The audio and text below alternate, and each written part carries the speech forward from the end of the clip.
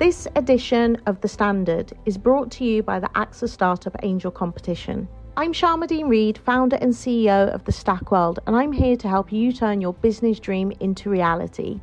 There are 6 chances to win the competition, including 2 top prizes of £25,000, mentoring from myself and leading UK founders, plus business insurance for a year thanks to AXA. Go to standard.co.uk/AXA Startup Angel for details on how to enter and complete your entry by the 2nd of June 2024. Good luck. Ready to pop the question? The jewelers at BlueNile.com have got sparkle down to a science with beautiful lab-grown diamonds worthy of your most brilliant moments. Their lab-grown diamonds are independently graded and guaranteed identical to natural diamonds, and they're ready to ship to your door. Go to BlueNile.com and use promo code LISTEN to get $50 off your purchase of $500 or more. That's code LISTEN at BlueNile.com for $50 off. BlueNile.com, code LISTEN. ES Audio. From the Evening Standard in London, I'm John Weeks, and this is The Leader. Eddie Izzard, the transgender comedian, marathon runner, actor and Labour MP hopeful, is now enjoying success in her latest piece of work, a one-woman adaptation of Dickens's Great Expectations. After a 9-week run of the show in New York, Eddie spoke with the Evening Standard's chief theatre critic, Nick Curtis, about her one-woman performance, her gender fluidity, and her personal drive to succeed. This interview is from the Evening Standard Theatre Podcast, which you can find on your podcast provider. There's also a link in the show notes. I'm here at Riverside Studios with Eddie Izzard, or Susie Izzard, as she is sometimes known now. As anyone can choose, yes, to make everyone happy so they don't need to write in on a postcard and say, what's going on? Prefer she, her, don't mind he, him, prefer Susie, don't mind Eddie. I'm gender fluid, I've been out for 38 years, so everyone should be used to this by now. But the pronoun thing is a slight adjustment. Okay. But no one can make a mistake with me. Right. And my brother's sticking with Eddie, my director, Selena Cadell, is sticking with Eddie, my older brother Mark's sticking with Eddie, so... It's all groovy. Okay. Unless you call me Arthur or Sabrina or... I won't call you any of those. Or, yeah. We've met a few times over the years, but this time we are talking about a new venture, your first Dickensian stage show, Great Expectations. Yes, first of 9 that I'm going to do. Well, you could do the complete works. Well, there is it in my head because it started from the fact I'm 150 years to the day younger than Dickens. I just knew this. I found this out when I was younger. 7th of February 1812, 7th of February 1962. What does it mean? Nothing in particular. But then I realised I'd never read a great work of literature. And so I thought, well, I got this Dickens link. Why don't I ask if anyone out there would like me to do an audiobook? And a company called Wildfire, they said, yes, we will commission you to go for, and they chose Great Expectations. They chose it. Oh, they chose it, not you? They chose it, because it could have been anywhere. I suppose Oliver was one I had more of a link to. My brother was saying Pickwick Papers, which was still really interesting in my head, because I don't know that so well. But I'd never read a work of literature because I'm dyslexic, severely atypically dyslexic. But I thought this would push me to read a book, because, they say, well, we've commissioned you, you've signed a contract. As I was doing, or even before I was doing it, I realised that singers... In my stand-up, I play multiple characters, a technique I got from Richard Pryor. I could use this multiple characters talking to each other technique, which not everyone does in stand-up. In fact, most people don't seem to do in stand-up, but I do. And I thought, well, I can use that for drama as well as for stand-up. And I said in my head, why don't I do this? Do a dramatic version of Great Expectations. I said to my older brother Mark, why don't we work on this together, we'll cut it down. He just did it himself while I was touring, so I said, fine Mark, if you do it. So we'd already worked together, and it's tricky working with family. Sometimes it can go wrong, but he's done a great job on Great Expectations. Cut it down from 20 hours to just over 2 hours. Well, it's just under 2 hours now. And about the same length as the film, the benchmark film. And we took it to New York first, off Broadway. And why New York first? Well, it was partly because New York knew me and London knew me as well, so I could go either place. It was available there. I just thought, well, let's try it in New York. Does it carry less baggage over there? I mean, I think because Great Expectations, it has great name recognition, but it also is rather freighted. There's been that other new version, hasn't it? Over here, you mean? Yes. Well, it wasn't more like that. Maybe they would give me me slightly more space. I'm known as comedy and drama, slightly stronger in America. In Britain, there's still, oh, you're a comedian. Have you done anything drama? Well, I've done 25 years of films up to Victoria and Abdul, and I was Tony nominated on Broadway. Oh, really? We didn't notice any of this. So there's been a sort of a non-viewing of that. And, my comedy is really interesting, but my drama has now got really interesting. I think my drama started very weak. Right. And I know why, and I can tell you why. Why?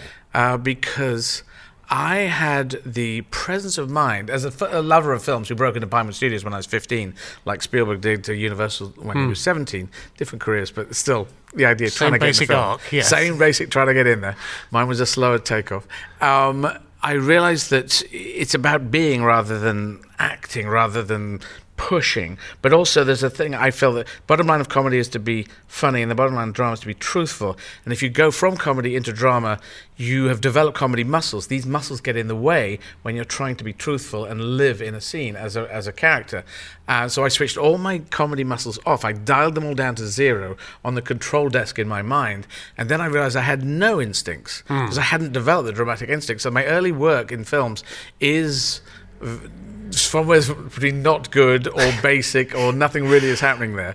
And now I think my drama is getting, the rave reviews, the best reviews I've had in my life from New York. It's 45 pull quotes. In The Guardian, they said, I went on about it 3 times about my reviews because they're great, and I need to be my own self-publicist because otherwise you get lost in a big maelstrom of everything else going on.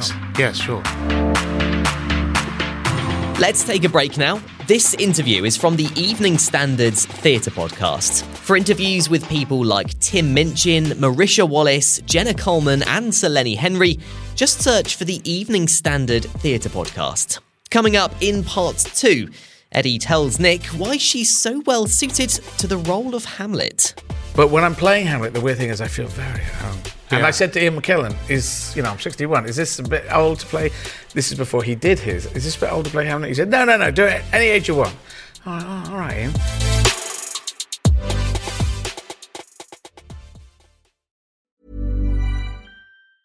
You should celebrate yourself every day, but some days you should celebrate with jewelry. Whether you want to commemorate an unforgettable moment or just bring some added sparkle to your collection, Blue Nile can offer you expert guidance and a wide assortment of jewelry of the highest quality at the best price. Go to BlueNile.com today and experience the ease and convenience of shopping Blue Nile, the original online jeweler since 1999. That's BlueNile.com. BlueNile.com.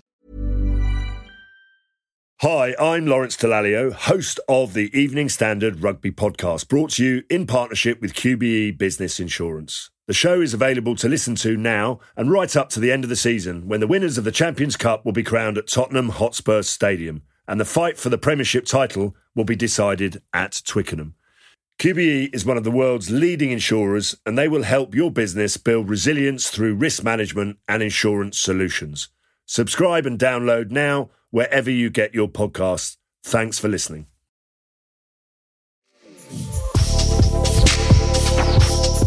You're also rehearsing your one-woman Hamlet at the same time as doing Dickens. Now, as they did in the great days of repertory. Yeah, well, I don't think they did them one woman at the time, did they? But in the great days of repertory. But that doesn't. I don't know if you'd asked all the actors, would they be okay on doing a one-person show?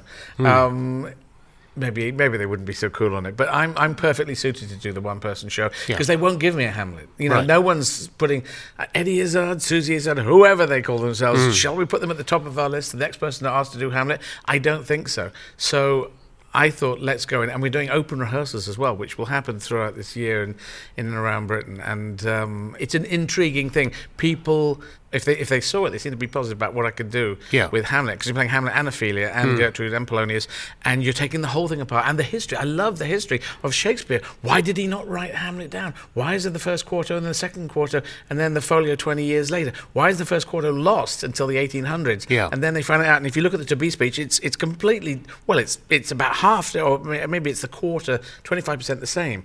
That's intriguing. Why didn't he write it down if it's the big deal? When Shakespeare died, why was there not a big song and dance if he's the greatest bard that was ever happening?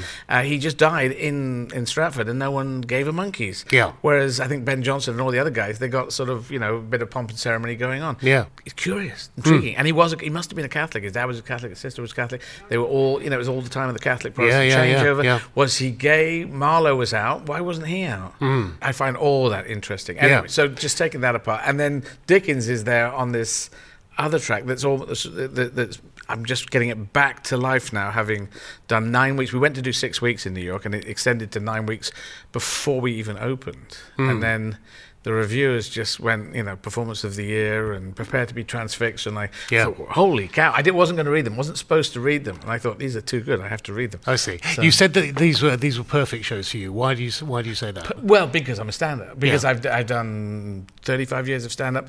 I have had so much time, and I was a street performer before that. And if you think about, particularly in Shakespeare, they were doing it off the back of carts. They were strolling players. Yeah. And if you think about why were they strolling players? Because the Greeks and the Romans had theatres. How did we go from theatres and then 1,000 years of no theatres? I think it's Christianity must have got in the way. That they said, if you're going to perform, it's got to be about Christianity, and it's got to be the thing, you can't do any of this. It was Christianity stuff. And it was royalty, wasn't it? It was something about royalty licensing the theatres, I believe. But also the Lord Chamberlain's men and there were no King's theatres before. Not only licensing of theatres. There was no one in a building. You're right, yes, and then they had the curtain theatre because they pulled a curtain across it. So, anyway, I find all that fascinating. Yeah. And as someone who was a street performer for 4 years, I was performing like they used to.